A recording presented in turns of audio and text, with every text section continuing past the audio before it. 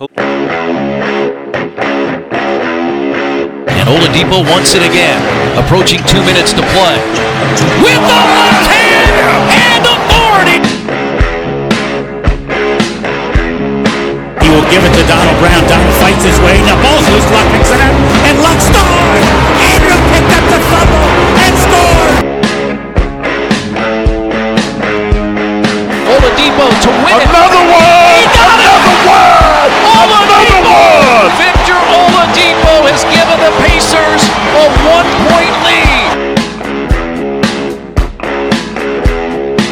The Bulls are world champion! World champion for the first time since 1971! Hello, everyone, and welcome to the Circle City Sports Podcast. I am your host, Sam Sinclair, and with me is Zach. Zach, how you doing today? Doing real good, Sam. Really excited about tomorrow. Start our training camp. That's really what's on my mind. It's Christmas Day to a lot of diehard fans. So to get kicked off on the podcast, a little bit of breaking news from the Pacers side of things. Justin Holiday, 30-year-old shooting guard, small forward, 6'6" guy, brother of Aaron Holiday, Pacers guard. According to Shams of The Athletic and Yahoo.com, reached a one-year deal worth $4.8 million last Friday with the Indiana Pacers. Zach, what are your thoughts on the signing? I like the signing. I do. Sorry to start with that. But I think it brings a brother and Aaron Holiday. I think the chemistry is obviously there, growing up together. Brings scoring off the bench, considering he had a career-high 30 points this past season with the Grizzlies. So he's very capable of scoring. I think that was my big thing about our bench is where are we going to score at. So I think this helps. And if I was a brother, I would love to play with my brother. So I think that's awesome. He averaged 10.5 points last season. So I'm excited about the signing. I think it's kind of what we needed off the bench. Yeah, and that's what I'll piggyback off of what you said for the offense off the bench. I was almost concerned more about the defense coming off the bench. We're not going to have very well-known defenders coming off our bench this year, like we had with Corey Joseph last year, or even Sabonis is a pretty good defender in the post. With Justin Holiday, he's almost your prototypical 3-and-D guy. You know, he shoots a career 35% from three, and the last couple of years he shot over that percentage, so that's a good sign. I know he's a guy that isn't afraid to shoot threes in games. He shoots around 5 to 6, which, of course, that's when he was starting or he was, more of a rotational guy. I think it's going to be interesting to see early on how his minutes are distributed. It's going to be interesting. It's also going to be interesting to see throughout the season if he starts taking minutes from Doug McDermott, because those guys are both going to fit the role of, hey, we need you out there to shoot threes. So it's almost going to be who's going to impact the game in other ways, like passing and playing defense and rebounding and stuff like that. So Justin Holiday could end up being our backup small forward once playoff time comes around. Another thing I heard was interesting in how this could actually help Aaron Holiday's development, because he's going to have his oldest brother on the team. So someone's going to be able to get up front with Aaron Holiday. They're going to be like, hey, you were playing bad, you need to step up. And that's probably someone they really didn't have on the Pacers already. To get Aaron Holiday's older brother, that could probably help Aaron Holiday's development coming up. So, but I like the signing a lot. It's going to be interesting to see. I don't see him being our third small forward, playing like 5 to 10 minutes a game and like sometimes not playing. I feel like he's going to be a key rotational piece. Of course, we still need a backup 4. I can't see us going into the season with TJ Leaf and Alize Johnson, but I like the signing overall. And he's going to be the oldest player on our roster, which is kind of crazy with him being 30 years old. At 30. Yeah. I can't say, though, my big concern now that I'm thinking about it is you're right. I think TJ Leaf will be the backup 4 with Goga being the 5. But then outside of that, you got Aaron Holiday, TJ McConnell, Justin Holiday. You have Doug. Edmund Sumner, Doug McDermott. Yeah, so we're going to run into, I think, some issues where it's going to be whoever's playing the best is going to get those spots. And we're going to be rather small in our back, in our bench unit. We're going to have McConnell and Aaron Holiday. Those guys are scratching 6 foot.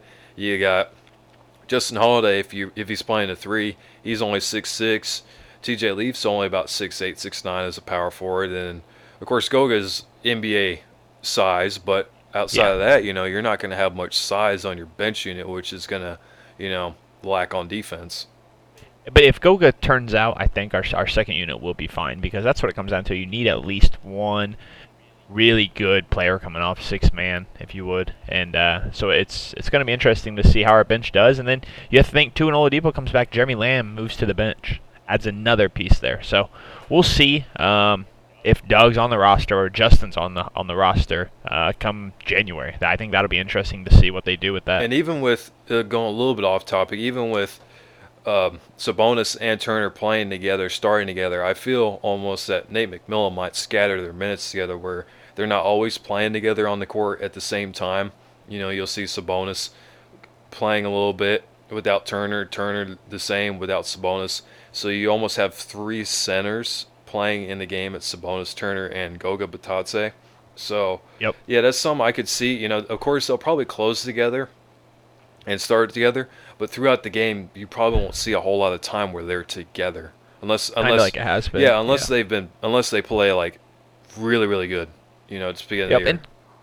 And to kind of finish it off too, I think something that's good to see is Justin Holiday played 82 games last year. Yeah, he has 31 minutes a game. Yeah. So if he seems healthy, hope for that again this year. But I think that's something to pay attention to. Yeah, you brought up a good point. He's played 82 games in 2 of the last 3 seasons, and even in 2017, where he missed some time, he only missed 10 games. Like, if you're getting 70 games, really from any NBA player almost at this time in the NBA, that's a major plus, really, especially with the load management and injuries and all that stuff. All right. Couldn't agree more. Yeah. All right, so we will go into our main topic of this podcast. Me and Zach are going to talk about our 3 players going into camp that we're most excited to see for the Indianapolis Colts. And, of course, camp, is in Westfield, Indiana at Grant Park. Hope to see some of you guys there, of course. Zach, I'll let you go ahead and start. Give us 3 players that you are most excited to see in camp this year and why. First off, Indianapolis Colts football is back. Yes, it is. Back in full swing starting tomorrow. I think we mentioned earlier, practice will start at 2 p.m. Eastern for anybody interested in attending. But I'm going to start out with my 3 favorites, 3 people that I'm more or less looking forward to seeing how they do at camp. I'm going to start with Justin Houston, Deion Kane, and what seems to be the fan favorite, Paris Campbell. We'll start with the veteran and Justin Houston. Obviously, the biggest free agent signing the Colts had this year, coming out of Kansas City. Obviously, he 9 sacks last year and an interception. Is going to be crucial to what we lacked as a defense last year, and that's pass rush. Obviously, when Kenny Moore started rushing out of the corner spot, he was making a difference there. But I'm excited to see how Justin Houston does. I'm always concerned with free agent signings because they work so well somewhere else. They may not work the same here. So looking to see if he obviously stays healthy in training camp. And then just to kind of see how he does, how he meshes with the players, chemistry, obviously be one of the defensive leaders out of this prolific defense I like to look at. And so just excited to see him. I was happy when we got him. He's a big fan of Chris Ballard and vice versa, obviously, for them to go after him. So that is my number 1 guy that I'm going to be looking forward to. I'll butt in real quick. Houston can start off fast with the recent news of Taylor Lewan being suspended for 4 games and Russell Okung of the Chargers possibly not playing, week 1 with his mental issues that we hope he gets over, of course. But, Justin Houston could start off fast. He could, have, 4 or 5 sacks in the first 2 weeks of the season. Well, and just to point that too, Melvin Gordon obviously holding out of training camp right now, looking for a deal. The Chargers said they're not even close to coming with one. So if the holdout continues, you're looking at Los Angeles Chargers having to pass more, which opens up more of a pass rush for Houston. So you're talking about week 1 and 2, really fast starts. Coming to week 3, the first season opener at home, with Justin Houston being a Colt, with Matt Ryan throwing 35 to 40 passes a game.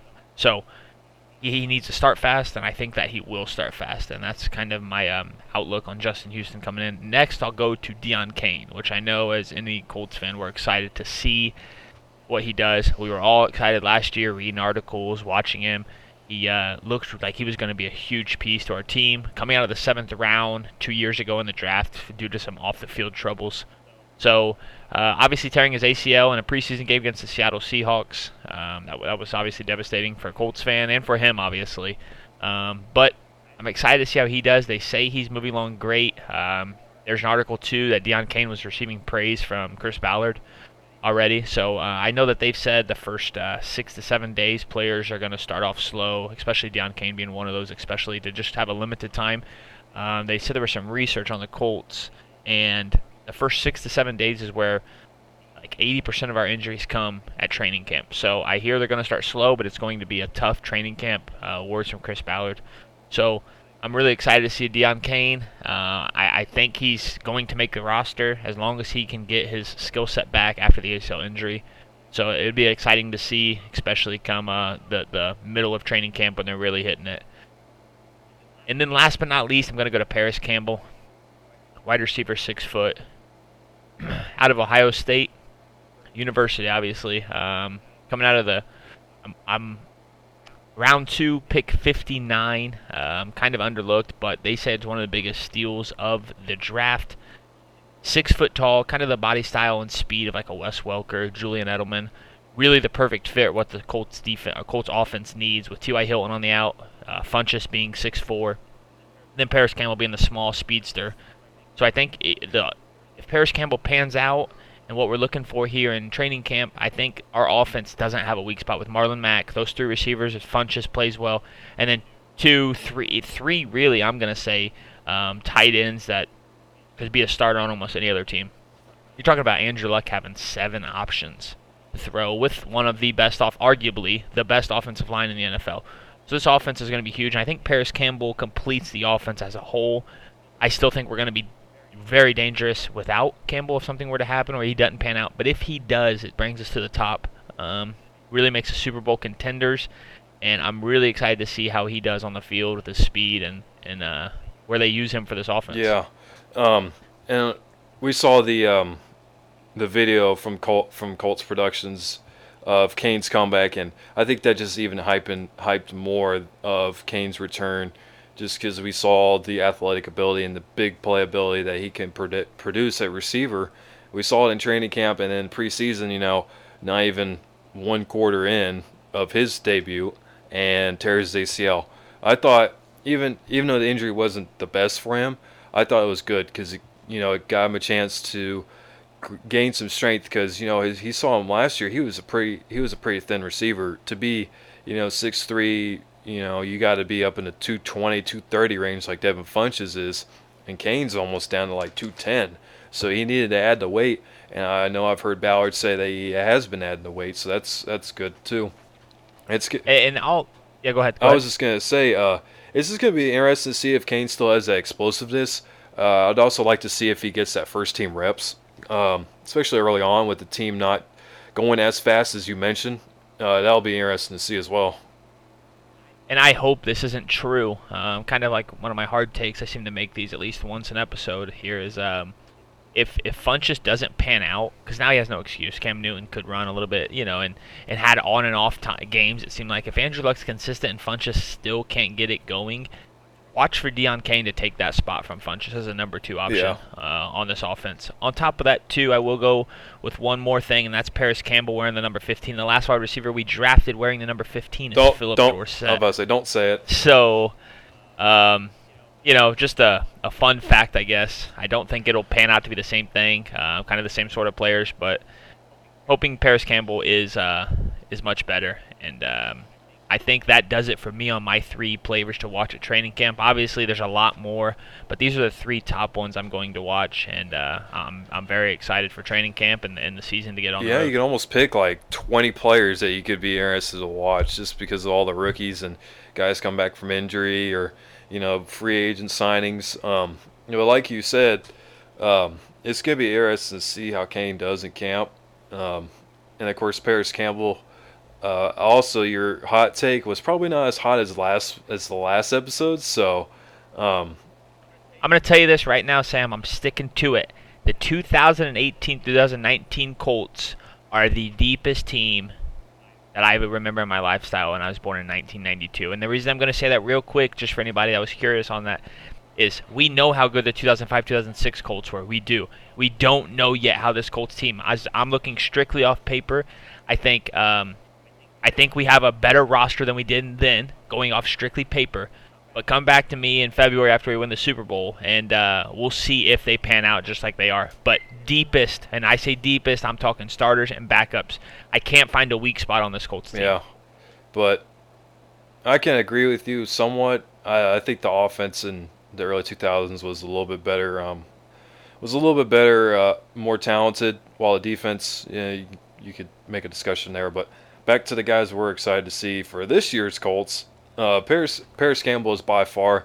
He wasn't a guy that made my list because we were going to go with different players. But Campbell is just another guy I want to see on a field with my own eyes. I want to see his speed. I want to see how fast he really is in person. That's something I'm going to be very interested to see. Of course, if you guys haven't seen my personal Twitter page, I just actually went to Lucas Oil Stadium on a tour with one of my good friends and went to the pro shop and got a Paris Campbell jersey. And if you know me personally, I don't get rookie jerseys. I don't, because I don't know how they're going to pan out or anything. But that's how excited I am to see Paris Campbell this year in a Colts uniform. So we'll go to my list. I got 2 rookies myself. I got Ben Banogu. I got Bobby Okereke, two linebackers-ish. And then I've actually got competition as my third one. And I'm interested to see the battle between Rock Ya-Sin and Quincy Wilson for that outside corner spot. I'll start with Ben Banogu first. I watched about 5 games worth of film on him, so I'm just like super into Ben and anything he does on the football field. One thing I'm excited to see is where he's gonna line up. Like he can line up outside, he can line up as a DN. He could probably line up inside if he wanted to, and line up on a linebacker. And I want to see what he does on every play. I just want to see every situation where he's going to line up. And even when I go to camp, when I watch him, I probably still won't know every situation where he's going to line up, because there's just so many different ways and so many different situations that the Colts could run where they could use Banogu to his strengths. But it's going to be interesting to see. He said he was working out Robert Mathis for about a week and a half or so in Westfield on pass rushing. So I'm going to be interested to see if the Colts just primarily use him as a DN instead of a linebacker. I think that would be best for him to just play DN right now. Worry about making the linebacker switch possibly maybe next year or in 2 years down the road when he's really fully developed his DN game. And of course, the other rookie I have on here on my list is Bobby Okereke. That's another guy I've watched a little bit of film on. And I'm just interested to see how he looks in space and pass coverage, because he was one of the better pass coverage linebackers coming into the draft. And I don't think he's going to be out Anthony Walker for the starting spot, but it's going to be interesting to see how he does at the Mike linebacker spot.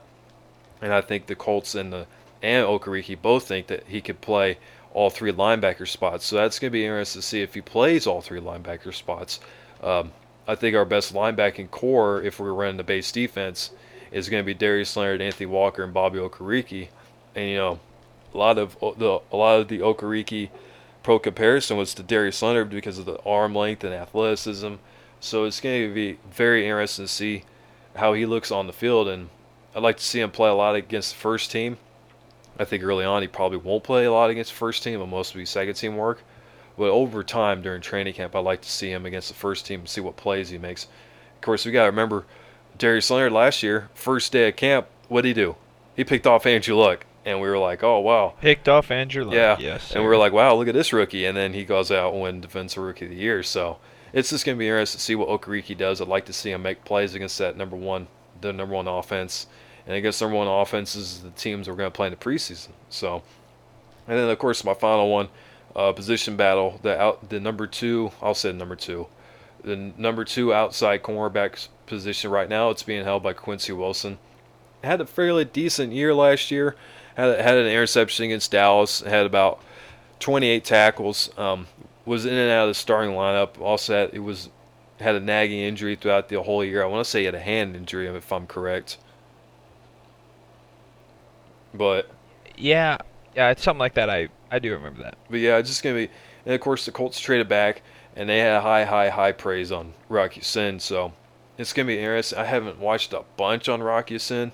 I know he's a very physical, big corner that loves to use the sand. He's an unreal athlete. Yeah. Just simple. His body type, physique is next level. Yeah, and I think that's what sticks out the most to me. He's physical. Yeah, that's the one thing I've seen on his Instagram posts where he literally earns his nickname. His first name is Rock because he is built like a rock almost. Like he is stone cut. Like it's crazy that he looks like that he is an NFL corner.